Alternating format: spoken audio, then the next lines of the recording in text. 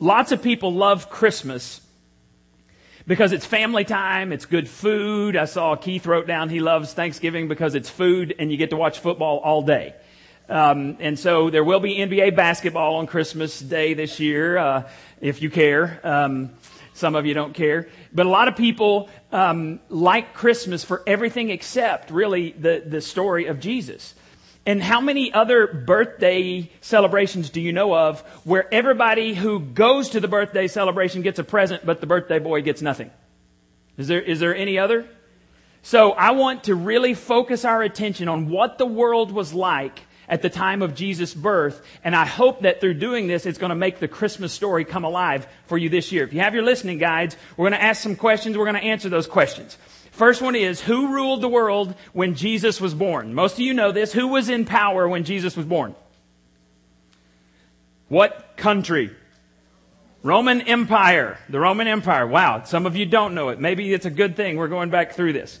Well, how does an empire come to be in control of the known world? Well, it's real easy. It's power and ambition.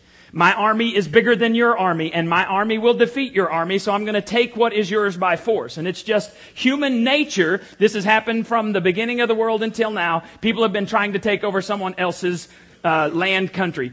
Diodorus Siculus is a Roman historian. He wrote over 40 books about Roman history. And here's what he said about the Romans. They made the boundaries of the empire equal to the boundaries of the earth. That's pretty lofty goal, isn't it? To make the whole world your empire. So their stated goal was, we're going to rule the earth and we're going to do everything we can to increase the size and the wealth of the Roman Empire. How's that for ambition? You know, we have crazy men in our world, right? Who want to try to take over the world, but they just don't have the power. At the time of Jesus' birth, the Romans had the power to take over the known world. Titus, who would later become an emperor, was sent to crush a Jewish rebellion one time, and when he had conquered the land, this same Diodorus Siculus said, some 500 or more were captured daily by the Romans, and the Roman soldiers, out of rage and hatred, amused themselves by nailing their prisoners in different postures. This would be on crosses. This would be crucifixion. Then he also said, so great were their numbers that space could not be found for the crosses nor crosses for the bodies. So the Romans would just crucify human beings in different positions for fun, just for the sport of it. Polybius was another historian. Upon viewing the city destroyed by the Roman Empire, he said, it seems to me they do this for the sake of terror. Hysterion was another guy. He comes along and he sees the village right after this, and he sees all of this devastation. He says, there seems to be no point to this kind of slaughter. Varus was a Roman general. He was called in the year 4 AD to put down a rebellion, a Jewish rebellion in the city of Sepphoris. Sepphoris is 3.5 miles from Nazareth. Who grew up in Nazareth? Jesus. So he was called to put down this rebellion. So he comes in and he destroys everyone, kills every living thing in the city, burns it to the ground. This is a really nice guy. 3.5 miles from where Jesus was. He'd have been a boy at this time. Later on, there's another rebellion. Varus comes to put it down, and it says that he destroyed everything for miles around. One time he rounded up and crucified 2,000 men simultaneously, putting them on crosses around Sepphoris. It was so close that by this time Jesus would have been a teenager. He probably could have seen the crosses from where he was living. And you know, they crucified people to make a point. You know what that point was? Don't mess with Rome. Now we have a slogan in Texas. You see it all the time. Don't mess with Texas. And that's talking about litter, right? Let's not litter here in Texas. The Romans, you don't mess with the Romans because their litter were human bodies on crosses. You don't jack with Rome. Now, by comparison, probably one of the best known villains or bad guys in our day is this guy. Who is he? Saddam Hussein. Exactly. You're good. It's estimated that Saddam killed 290,000 Iraqis over a span of 20 years. That would be an average of 14,500 people he killed every year. The Romans killed that many in one battle. One time, the Roman general Germanicus was sent across the Rhine to put down a rebellion. This happens you catch a theme here. It says, for 50 miles around, he wasted the country with sword and flame. Neither age nor sex inspired pity. Only the destruction of the race would end the war. So, for comparison's sake, If this general were here today and there was a rebellion in Palestine, Texas, not only would he wipe out everyone, man, woman, boy, child in Palestine, but he would travel to Tyler and wipe out every living person. He wanted to destroy every ounce of rebellion.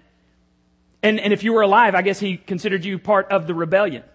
These were not nice guys. Saddam Hussein was a saint compared to the Romans. And the Romans are the ones who perfected crucifixion. Now, they didn't invent it as a form of punishment, but they perfected it. It was like a contest to see who could come up with the most inhumane, horrific form of torture, and the cross won. And then the Romans take this to a whole nother level. These guys had unlimited power. And so, who was it that ruled the world at the time of Jesus' birth? What empire? The Roman Empire. Second thing is, how did they rule the world? Real simply, from what I've just told you, with terror. They ruled with terror. Now, somebody already said this. Who ruled the Roman Empire? Caesar. There you go. The first in the line of Caesars was Julius. Now, Julius didn't really have all of the power because he co-ruled. He ruled jointly with the Parliament and the Senate. He spent most of his time inventing a salad. Glad you got it, because I was not sure. Really wasn't sure. In 27 BC, Octavian came to power. So Julius was the first one. Octavian comes to power. His name is later changed to Augustus. Where have we heard the name Caesar Augustus before?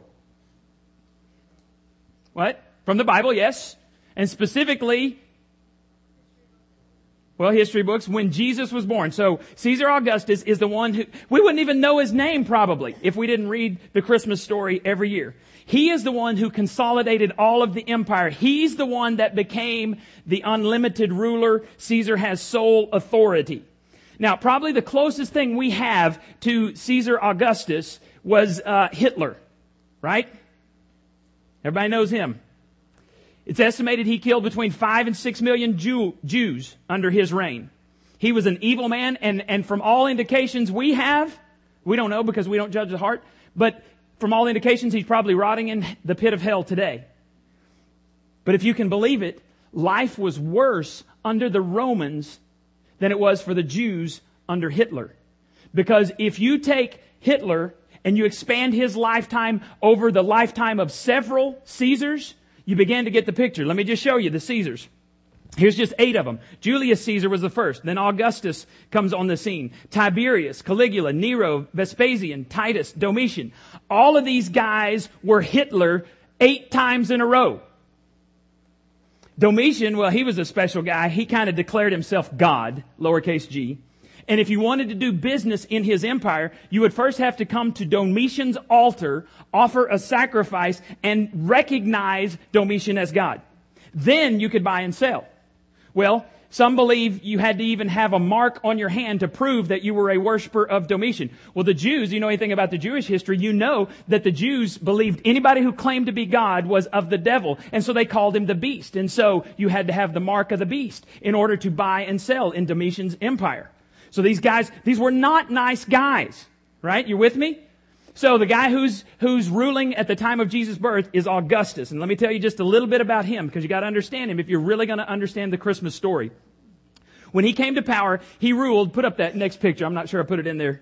There it is. This was his empire. All of the colored shades was his empire. This was the known world. He ruled from Britain to India. He restored peace to the kingdom after 100 years of civil war. Rome was incredibly successful under his rule, so successful. Now remember, this guy has consolidated all the power, so successful that the Senate declares him a god, lowercase g. They said Augustine is God in the flesh on earth. Temples were built in his honor. Sacrifices were made to the God, lowercase g, Augustus. Virgil was a poet, and Virgil was a kiss-up. Look what he had to say. The one who is, this is about Augustus, the one who is to come will be the divine king of salvation for whom mankind has waited. It's laying it on a little thick, isn't it? But if this guy has unlimited power and you want to please him, you're probably going to kiss up to him a little bit. And when you hear these kind of statements being made about Caesar, it helps you understand. If Caesar is Lord, if Caesar is the one we've waited for, it kind of puts into context John the Baptist's question. In Luke chapter 7, verse 20. when the men came to Jesus, they said, John the Baptist sent us to you to ask, are you the one who was to come? Or should we expect someone else? There was confusion about some of the things being said. John was in prison. Things weren't going well. He thought he'd done his job. And so he sends his followers to ask Jesus, hey, we think you're the real deal, but we don't know. Are you the real deal? Or are we supposed to expect someone else? And Jesus' response to him was awesome. He said, go back and tell John what you see from my ministry. Because in my ministry, the blind receive sight. The lame walk again. Lepers are cleansed. The deaf hear. The dead are raised to life. Did Caesar do any of those things? Oh, but Caesar's the one who we've waited for all of these ages. Did he? No. So they went back and they told John, this is what we see from Jesus. He's the real deal. Back to Virgil. He says about Caesar, he will annihilate the evil of the past. I'm sorry, this is just comical to me. And free the people from unceasing fear. Oh, really? How stupid did Virgil think the people were? This guy comes and he wipes out everyone. My military is bigger than your military. And not only will I take control of your land, I'll kill you, I'll kill your children, I'll kill and I'll burn everything that would remind anyone of you. But he's going to bring unceasing peace to your life. Right? That's what they would say. Would you trust Hitler to bring peace to America? No, they didn't trust Caesar either. These folks, though, had drunk the Kool-Aid because of fear, because they were terrorized. And in 44 BC, a strange star shone in the heavens. Now, if you remember, this was about the time that Julius Caesar was coming on the scene. Well, with all of their wonderful scientific knowledge and discoveries, they later went back and reinterpreted this big star in the sky, this comet in the sky, to say that this was the advent of something new. And this was the advent of the one for whom we had waited. When Julius Caesar dies, they say that he rode on the stars to sit at the right hand of the seat of his father Zeus in heaven. And so Caesar Augustus says, now wait a minute, if my father was God and we saw him riding on the stars to heaven to sit at the right hand of Zeus, that makes me the son of God. And he began to institute this worship. He proclaimed that his cosmic hour had come. Now this makes sense only if your boundaries are equal to the boundaries of the world and only if your ego is as big as well. And folks were claiming that nothing like this had ever happened in the history of the planet. And they began to claim that the turning point of the ages has come. In other words, they were saying, it doesn't get any better than this. And the youth of Rome would sing this hymn and it would say, the Savior of peace, who has brought a golden age to the world, may it last with increasing splendor from age to age, now and forever. Now, besides songs, if you were going to proclaim to the world, the known world, that your humble Caesar was a god, how would you do it? They didn't have CNN. They didn't have the World Wide Web. They didn't have Wikipedia. You know what they did? They made coins. And they put the image of Caesar on the coin. And they wrote things on there like, Caesar is Lord. And they began to distribute these throughout the world. And it would take a little longer than Wikipedia, but eventually the word would get out. And you would mention on there, well, my Caesar is Lord. That helps you understand the predicament that Jesus seemed to be in Matthew chapter 22. When the religious leaders came to Jesus and they said, should we pay tribute? Should we pay taxes to Caesar? The Jews despised Caesar, could not stand the man. But a lot of the religious leaders also despised Jesus. The Romans were proclaiming that Caesar was the Son of God. The religious leaders thought they had Jesus trapped. They thought he was between a rock and a hard place. He was going to make somebody mad no matter what he said. You remember what Jesus did? Put up the picture of that coin. Please, Mike. Jesus said, give me a coin. So they bring him a coin. He looks at it and he holds it up and he goes, whose image is this? And they said, well, Caesar's. And he turns over and he goes, and whose inscription is this? And they said, well, it's Caesar's. And Jesus says, well, give to Caesar the things that belong to Caesar and give to God the things that belong to God. And the Bible says, and they were astounded at his answer because they didn't see that one coming. And they went away not knowing what to do. Good answer, Jesus. So if Caesar is so powerful, and God sends Jesus at this time, it begs the question, how did he get so powerful? Well, he had a huge army. And when this huge army came to your village, they would say, Caesar is Lord. If you turned around and said, Caesar is Lord, you were allowed to live. If you didn't, they either killed you or made you their slave. So that's a pretty effective way to spread Caesar worship around the known world. Armies cost money, though, so how did Caesar pay for his army? Well, how do we pay for ours? Taxes, yes. You can only go into battle if you have enough money. Remember, Jesus said, what crazy king, if he will count the cost before he tries to build something. If he doesn't have enough money, people will laugh at him. Or if a king is going out with 10,000 to see if a battle against 20,000, surely he will count the cost to see whether he can win the battle. And you can understand that. So Caesar was counting the cost, and he needed some more money, more taxes. And why is everyone paying taxes to Caesar? Because Caesar has ambition, and ambition costs money, and it takes money to expand your kingdom. Now, if you remember your Jewish history, when the Israelites came out of Egypt, they went into something called what? Remember what was it called? The Promised Land. We got a picture that kind of shows you a little bit about this.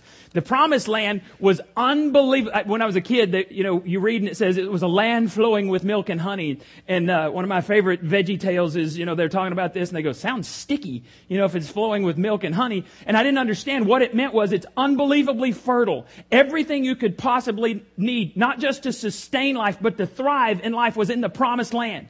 And when they went into the Promised Land, God gave all of the 12 tribes some land. And then in the tribes, they divvied up land. And one of the things God said was, do not sell your land. Hold on to your land because this is an inheritance that I have given to you. So hold on to it, whatever you do. And then over the years, what happens? The Israelites turn their back on God and they start living their lives without God. And before long, enemies come and take over their country.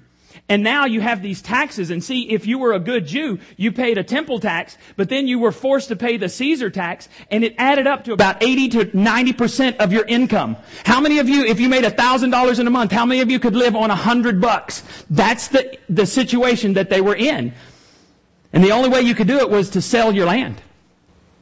I mean, if you can't afford the land, you've got to sell it. And then there was tremendous guilt because you've been taught from a youth, you do not get rid of the land that God has given you. But you didn't have any choice because you were either going to starve to death or go into slavery. So you sell your land. And you develop these different talents or skills. And you go around wherever the work is. And you remember when Jesus was born, Joseph was his stepdad. He wasn't his physical father, but his stepdad. What did Joseph do for a living? He was a carpenter. And you remember where his hometown was? Not the town that he has to go back to, but where was he living? The town of Nazareth. You know why he went to Nazareth? Because that's where the work was. If you didn't have land to tie you to a particular place, there's no reason for you to stay there. You go where the work is. So Joseph goes to Nazareth, and then all of a sudden Caesar says, man, I need some more land. I've got to pay some more armies. What am I going to do? I need to raise taxes. How can I raise taxes if I don't know how many people are in my country? So what does he do? He orders a census, and you had to go back to your hometown where your family used to have land. And where was that Joseph had to go back to register? Bethlehem. And so you understand what's going on. The Christmas story comes out of incredibly harsh economic times. Unbelievably unstable time of life for people if you weren't Roman. And in the midst of this, Caesar says, I'm going to bring peace. I'm going to bring salvation. I'm going to bring prosperity. Did he? I mean, we can look back on history. Did he bring all of those things to the country? No. And into this situation, a baby is born. In the smallest corner of the largest empire of the world, to an oppressed, incredibly poor people, a baby is born. Are you kidding me? God, this is your solution to the problem? A baby? Because who did they need deliverance from? In their minds, it was Rome. It was Caesar. You said a baby? Luke chapter 2, starting in verse 8. That night some shepherds were in the fields outside the village, guarding their flocks of sheep. Suddenly an angel of the Lord appeared among them, and the radiance of the Lord's glory surrounded them. They were terribly frightened, but the angel reassured them. Don't be afraid, he said. I bring you good news of great joy for everyone.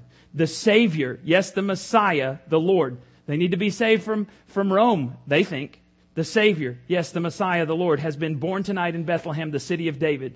And this is how you will recognize him. You will find a baby lying in a manger, wrapped snugly in strips of cloth. A baby is going to save the world. That's God's plan. Now, if you're Caesar, and by the way, Caesars, a lot of them killed their own family members. A lot of them would kill their heirs so that there wouldn't be a threat to their throne. They killed wives. They killed children. Just crazy people because they were so deluded with power. If you're a Caesar and you're telling everybody you're Lord and somebody else is born in this little insignificant town, but you get word that this person is the Savior of the world, the King of the world, the Prince of Peace, the mighty God, the everlasting Father. Do you like that story? No, if you're Caesar, you don't like Luke's story. And it explains why some people died because they had Luke's story. It was a very dangerous thing to have Luke's story in your hand. Because see, Caesar says he's Lord, Jesus says he's Lord, one of them's lying. Somebody's not telling the truth.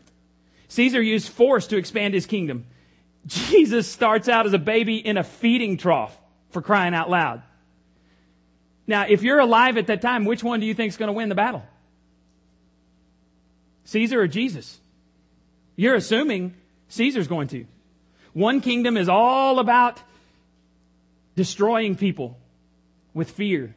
This really is a story about two kingdoms, two empires. One empire is the evil empire. I don't care what they say. I don't care how many coins they print. It's the evil empire, the Romans. The other story, the other empire is about love. That's a weird way to conquer the world. Romans say Caesar lives. I got a problem with that. You put that slide back up there, Mike? The Caesar slide. Okay. They say Caesar's Lord. Christians say Jesus is Lord. Romans say Caesar lives. Okay. Julius Caesar died. Augustus died. Tiberius died. You catch a pattern here? Caligula died. Nero, Vespasian, Titus, Domitian. They all died and stayed in the grave. But Jesus, He died too. But according to the Bible, He did not stay dead. So that begs a question. Who won? Jesus. That's the message of the baby born in the manger. Within 200 years, Christianity completely took over the Roman Empire. By 300 AD, Constantine declared it the national religion. How could that happen? How could you go from these egomaniacs declaring themselves God to saying Jesus is God? Well, Jesus predicted it. In John 13:35, Jesus said, "Your love for one another will prove to the world that you are my disciples." Your what for one another? Love. You see, wherever Christianity has been persecuted, it has flourished. Honestly, I think one of the wisest things our enemy has ever done is made Christianity a national religion. Because you look, everywhere it's become a national religion, it's become perverted. People don't understand when they're free. But when you got a crazy man killing you saying, don't you dare believe in this, you start going, there must be some truth in this because he sure is afraid of this baby that's in the manger. Next week we're going to look at Herod, and he was just as nuts as these Caesars. Unbelievably talented, unbelievably gifted, and unbelievably crazy. And Jesus beats him too. I'll go ahead and tell you that. You probably figured that out, didn't you?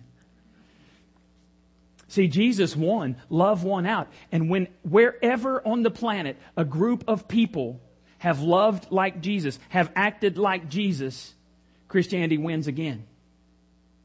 So who got the last word? Caesar or Jesus? Jesus did. Why is it so significant today? It's because Caesars are still ruling. Governments are still messing stuff up. But Caesars and governments aren't even the real issue. Do you realize that? Real issue is you have a kingdom, and it may be a very, very small kingdom, but you have a kingdom and it's your life. And the real question is, who is your Lord? Who's in charge in your life? Who or what is competing for your attention? Because all of us could stand up. If we're honest, every one of us has something that we've put on the throne. That if we're not careful, we'll take Jesus off the throne. We'll put this something or someone on that throne. And we'll allow them to be Lord. And we'll pursue them with everything. And then before we know it, we're way far away. And we can't feel God anymore. God hadn't changed. It's you that's changed. Your hearts become hardened and you can no longer feel Him. You can no longer sense Him. And so this story of Christmas, it teaches us that whatever is ruling, whatever Caesar is in charge, doesn't get the last word. Divorce does not have to define your future. Pornography does not have to define who you are. Debt does not have to rule over you. A struggling marriage does not have to be what's put on your tombstone. The same God who sent Jesus to love the world, to die on the cross and be raised again, the Bible says the same power that raised Christ Jesus from the dead is available to you, to His followers. So if you bear His name as a Christ follower, you have access to that power. So the last chapter in your life has not been written. That's the true meaning of Christmas. So if you think you have a bad marriage, you think you have issues in your past, welcome to the club. You need to come to Celebrate Recovery. Christ-centered 12-step program that walks you through. You don't know where to go, don't know what to do. It's time for you to get there because it will walk you through a Christ-centered focus of your life where you begin to discover exactly what it is in your past that's broken. You'll discover how to deal with that. You'll discover how to deal with relationships. You'll discover how to make amends. And then you'll discover how to have purpose in your future. And it all starts with a baby in a manger who loves you just like you are. But He loves you too much to leave you like you are. God always gets the last word. Would you bow your heads for a moment?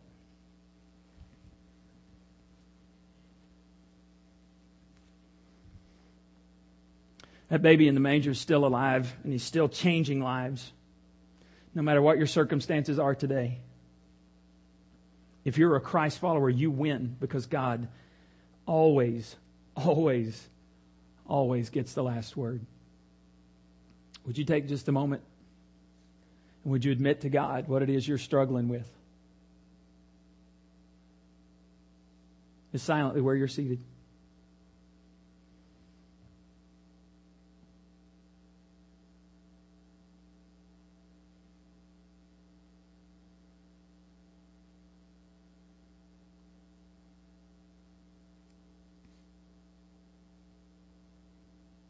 And can I tell you a secret?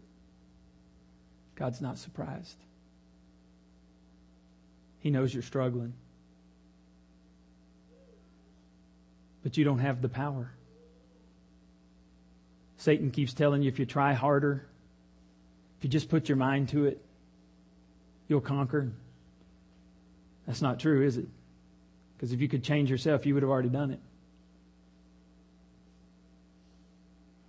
You need a supernatural power that comes from outside of you to dwell inside of you and change you.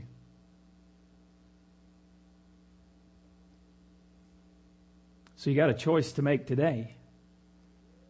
And it's probably a choice you're going to have to make several times today and maybe even several times this week. Who or what is on the throne of your life? Maybe it's time to overthrow your ruler and replace it with Jesus Christ.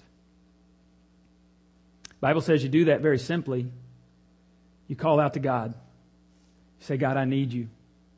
And as best I know how, I ask you to come into my life and be my Lord, be my ruler, and forgive me for my sins.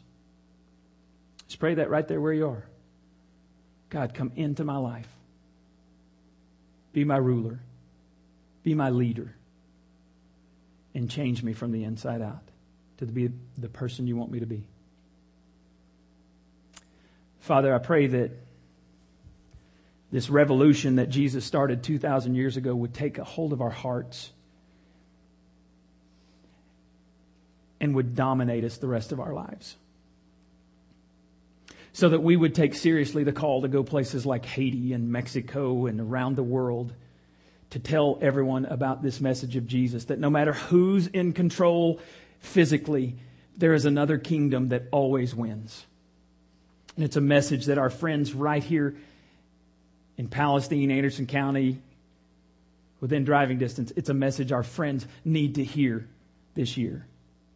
Give us the boldness to share with them, we pray in Jesus' name. Amen. If you have your registration cards, would you take those out? Fill out the front.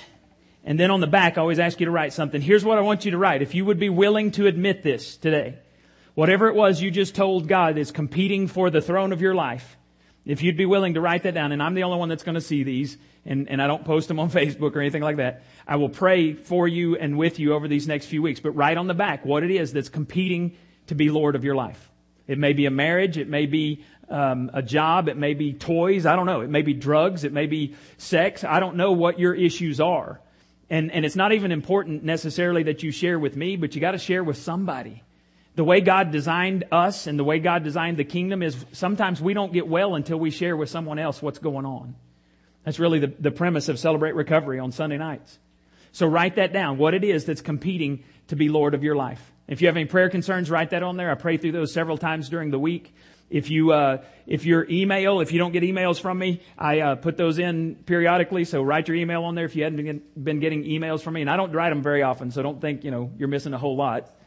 If I don't have anything to say, I don't write an email. That's my theory on life. So put those down there. We have 3 baskets at the back. One is our joy basket. We expect our church members and regular attenders to give to the kingdom of God. We give so that we can keep telling people this incredible message. We give so that people who are far from God can come here in a safe environment and hear about how God can change them. And so you give back there. We expect you to give if you're regular. If you're a guest, if you're a first, second time guest, I'm going to start saying that because some of you have been guests for months. It's time you step up to the plate. Either join or just give or both. We'll take you. But if you're a first, second time guest, we don't ever ask for a dime of your money because we want this to be our gift to you. We believe that the story of Jesus is real, changes hearts and lives, and so we will give sacrificially until everyone has heard the message of Jesus. We want you to keep coming. And if God calls you to join, yay. We'll plug you in and you'll have a place of service and you can call this your church home. We have another basket, which is our registration card basket. If you have all those prayer concerns, we're just weird. We're weird and we acknowledge it. We're hypocrites. We acknowledge that. We're messed up. We acknowledge that. We're the weirdest church you'll ever find, but we're also fun. We may be the funnest church that you'll ever find. So we just make noises just because I said joy basket and everybody yells and yeah. So then when I say registration card, yeah, that's us. If you have any prayer concerns, be sure and put that there. If you need me to contact you about something, put that down there and I'll call you this week. Then we have something called the bagel basket. I love it. See, we got to make noises about everything because we're just weird. That's, we're paying off our church debt, as quickly as possible because we believe that we're supposed to expand. We don't believe God is finished with us yet. And so everything that goes in there goes to pay off debt. Mexican food right now, Celebrate Recovery tonight. You're dismissed.